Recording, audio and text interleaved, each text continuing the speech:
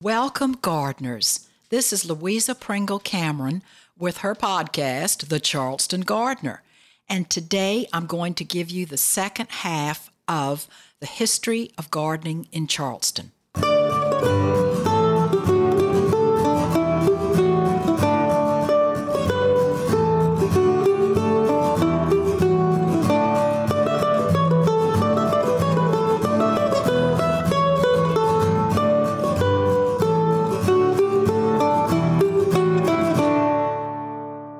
It's a brief history, but I want to tell you what we've already talked about. Last week, we talked about the Englishmen who came to Charlestown and settled in 1670 up on the Ashley River and then came to the peninsula. And there were very few gardens on the peninsula. They were mostly little farms outside the walled city and a few garden plats and some kitchen gardens in the city. Well, then things began to develop, and elaborate and elegant gardens were designed for some of the gorgeous 18th century mansions that were being built on the peninsula. We talked about the fact that the 1700s were a time of great discovery in the plant world, and Charleston was one of the centers of this intense interest in plants and gardening. André Michaud introduced the Camellia japonica, the crepe myrtle, the highly fragrant tea olive, the ginkgo tree, the mimosa tree, and the tea plant to our area. Now we're going to go to the 19th century. Charleston was a wealthy city for much of the 18th and 19th centuries, as evidenced by the magnificent buildings that still remain. City gardens, however, were necessarily restricted in size. A significant property needed to include the dependency buildings and yards supporting the main dwelling, with housing for servants and slaves, kitchens, shelter for animals, privies, carriage houses, stables, and laundries. There is much archaeological evidence that household refuse from large establishments frequently raised the soil level over the years by many feet. So the pretty little courtyards and lovely landscaped areas you see today in the historic district were not nearly so tranquil, sweetly scented, or floriferous. There were, however, several public pleasure gardens that came and went over the years, including the now famous Battery at the tip of the peninsula, where pirates used to be hanged, but where in later years there were concerts under the bandstand. There was a small grove of orange trees in a park off of Broad Street, where one could stroll and take in the scents and sights. A very small garden further uptown offered tents for shade from the sun as well as ice cream for sale. Several scholars have attributed the first gardening calendar for Charleston's climate to Robert Squibb, an English plantsman who arrived here in 1780 and had a nursery on the Upper Peninsula. But Martha Logan published her pamphlet, A Gardener's Calendar, in 1752, revising it over several years. For the month of May, there are two entries.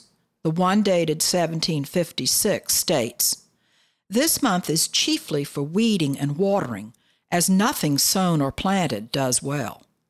By 1798, she adds that you must shade anything planted, and that you may sow endive or cabbage for the fall. Both Mrs. Logan and Robert Squibb were mainly concerned with kitchen gardens. 150 years later, the Garden Club of Charleston published a guide that also included a monthly calendar. For the month of May 1990, there is now no mention of vegetables, but it is recommended to replace pansies, snaps, and other fading bloomers with begonias, petunias, portulacas, vinca, verbena, and zinnias. Also included are recommendations for pruning, fertilizing, and spraying. Hollyhocks may be sown for bloom the following spring, the booklet states. The vague sentence, "Continue to sow flower seeds for summer bloom," is the last entry under planting for May. A bit of research into seeds tolerant of our late summer heat and humidity suggests that amaranths, cleome, cosmos, nicotiana, and poppies are possibilities. Today's nurserymen have made such amazing strides in plant breeding that there are numerous plants now that can take the heat and thrive. Built about 1800, the Pineapple Gates house on Legree Street is one of the finest examples of what is known as a single house, as it is one room wide. But this brick mansion is several stories high and the rooms are large. Handsome porches face the southern breeze, and the house and its dependency buildings extend way back from the street. The extensive garden has been carefully and professionally restored to its nearly original state. Archaeological findings by Martha Zearden of the Charleston Museum uncovered the 1818 design. There were 4 separate historic gardens behind the beautiful gates and fence: a spring and summer flower garden, a fruit garden, and a vegetable garden, all planted in sequence from the street front to the rear of the property.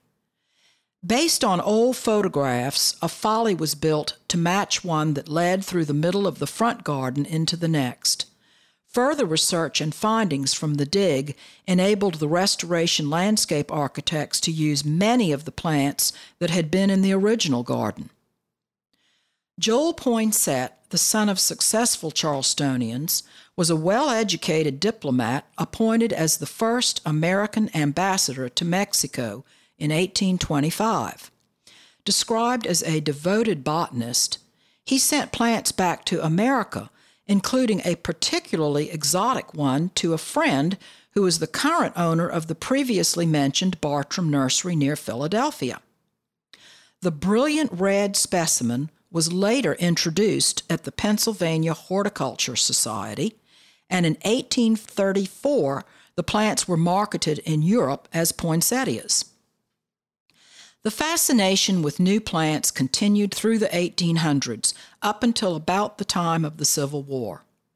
In the year 1800, a French horticulturist named Philippe Noisette arrived in Charleston. He started a farm south of Charleston where he experimented with roses. He gave his neighbor, John Champney, a gift of Old Blush, a China rose, which Champney crossed with Rosa moscata, a rose discovered in Himalaya in 1540. The resulting cross, Champney's pink cluster, eventually resulted in blush noisette. A new group of roses, the noisettes, were developed and became a sensation here and in France. By 1825, rose breeders were experimenting with tea noisettes. Around the middle of the 19th century, exploration for new and exotic plants had moved toward the west, although it always continued in wild and unexplored places. The Civil War, the occupation of Charleston by Union soldiers, and the earthquake of 1886 were devastating for the city. Always moving forward, however, Charleston became the host for the South Carolina Interstate and West Indian Exposition, which opened with great fanfare on December 1st, 1901, on 250 acres lent to the city. The land was at the northwestern aspect of the peninsula and was eventually purchased by the city of Charleston. President Theodore Roosevelt arrived by steamboat to visit the exposition, and Thomas Edison made a film clip of his arrival. Chiefly concerned with agriculture, the expo was a financial failure, but a large part of the property became a city park named Hampton Park for the Civil War hero Wade Hampton. John Olmsted, son of Frederick Law Olmsted, who designed Central Park, was consulted, and the Agricultural Society of South Carolina started plantings on the property as early as 1903. In 1918, the city offered the state 176 acres adjacent to the park and along the Ashley River for a new campus for the Citadel, our state military college, where this institution remains today. The cosmos, coxcombs, echinacea, gaillardia, gomphrena, and roses growing at Hampton Park today were all grown in colonial Williamsburg and in early Charleston gardens.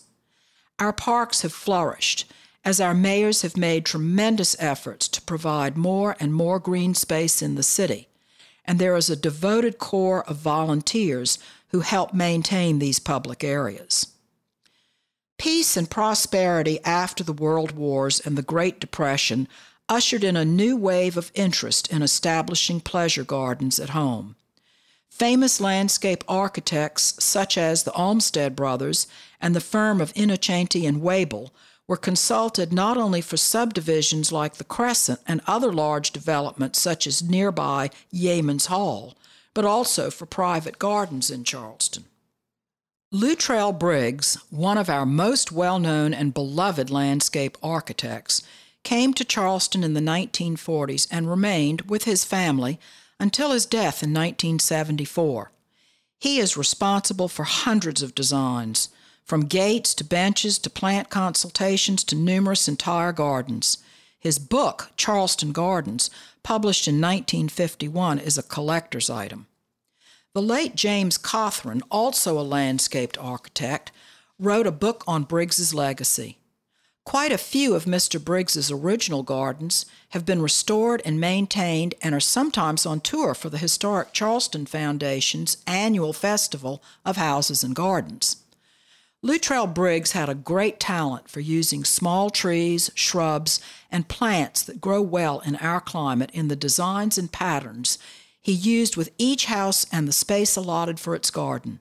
He felt that the garden should be a part of the house, and he kept the landscape formal and in scale for the historic homes. Today, due to the Historic Charleston Foundation and the Preservation Society's annual tours, visitors can also see gardens designed by a new cast of landscape architects and talented amateurs. Even if there are no tours available, there are many gardens visible from the street. Tradd Street and Queen Street have house after house with the most fanciful and beautiful window boxes, and the parks are full of interesting plants. One Charlestonian wanted the perennial gardens at Hampton Park to have a fine collection of crinum lilies, so he donated many of these old-fashioned bulbs. There is also a collection of noisette roses at the park. There are many graveyards and cemeteries to visit. Magnolia Cemetery, dedicated in 1850, is the city's oldest public cemetery. Its story is beautifully told in Ted Phillips's illustrated book, City of the Silent, The Charlestonians of Magnolia Cemetery. The old burial grounds are a tranquil garden of fascinating monuments surrounded by oaks, magnolias, hollies, palmettos, sago palms, cedars, and yuccas. In spring, there are azaleas and roses and narcissus, followed by more roses and lilies in summer, then camellias and sasanquas in the fall. A picturesque wooden bridge crosses a small lake that draws egrets and other birds and wildlife. A recent visitor wrote that she loved the Spanish moss blowing in the wind. Even though the cemetery was a campsite for troops on both sides of the Civil War for over 3 years, and Union troops felled an oak grove for firewood that had been a centerpiece of the landscape design, the grounds still retain vestiges of a grand plan and are open daily to the public. The Unitarian Churchyard on Archdale Street is a lovely place to visit and is usually open. After Hurricane Hugo in 1989, Hugh and Mary Palmer Dargan, both landscape architects, compiled a survey and grounds analysis of the churchyard. Part of the analysis is a list of all of the plant material, complete with the approximate date of each tree, shrub, or plant's discovery or introduction. There were 17 species of trees and 15 shrubs. Of the shrubs, the Dargans note that all are introduced specimens with broad distribution and long association within this region. There are old roses and colorful weeds such as morning glories, 4 o'clocks, the orange Turk's cap, and spiderwort. Ferns and ground covers vie with vines and bulbs for space. The enormous crinum lilies are spectacular when their trumpet-like flowers bloom in the summer and fall. The church and its graveyard are located at the western end of Gateway Walk, a pathway through the center of the peninsula that is maintained by the Garden Club of Charleston. The history of Charleston Gardens will continue to be a fascinating journey. There are always talented gardeners, landscape architects, and designers who, along with our wonderful nurserymen, will come up with new ideas and plant combinations for the unusual and often unique spaces in a city that has kept its charm for over 300 years. The plant of the week is salvia. The only salvias I remember from childhood were approximately 12 inches tall, straight up and down plants with red pod-like blossoms. They also came in purple and white. People used to plant them in soldier rows in the front of the border. Then some sort of explosion happened in the salvia world, and suddenly there were tall, short, brilliant blue, sky blue, orange, peach, red, yellow, and white salvias, and specialty nurseries were popping up everywhere. Everyone was enchanted with salvias, which are in the mint family and are easy to grow. Frank Cabot, the famous gardener and author, visited Charleston several times and visited our garden more than once. His recommendation for our south-facing bed, the largest one in the garden, was to plant salvias, which we did. Eventually, crepe myrtle roots and fig vine took over, and other than Argentine skies, all the salvias disappeared. We realized recently, when we completely reworked the bed, that most of them are, like crinums and oleanders, just too large for our garden. Salvia is still at the back of the bed, but it is not as showy as we'd like, so it may get moved to make room for the hollyhocks I would like to try next year. My husband and I just visited a friend's garden that had plenty of room and quite a few fancy and heavily blooming salvias that were on display. I thoroughly enjoyed seeing them and will tell you soon about that friend's garden. Thank you again for listening, and I hope you will tune in to next week's episode of The Charleston Gardener. Thanks as always goes to my friend and producer Daniel Patrick, whose own podcast is Mandolins and Beer. And, as Benjamin Disraeli once remarked, how fair is a garden amid the trials and passions of existence.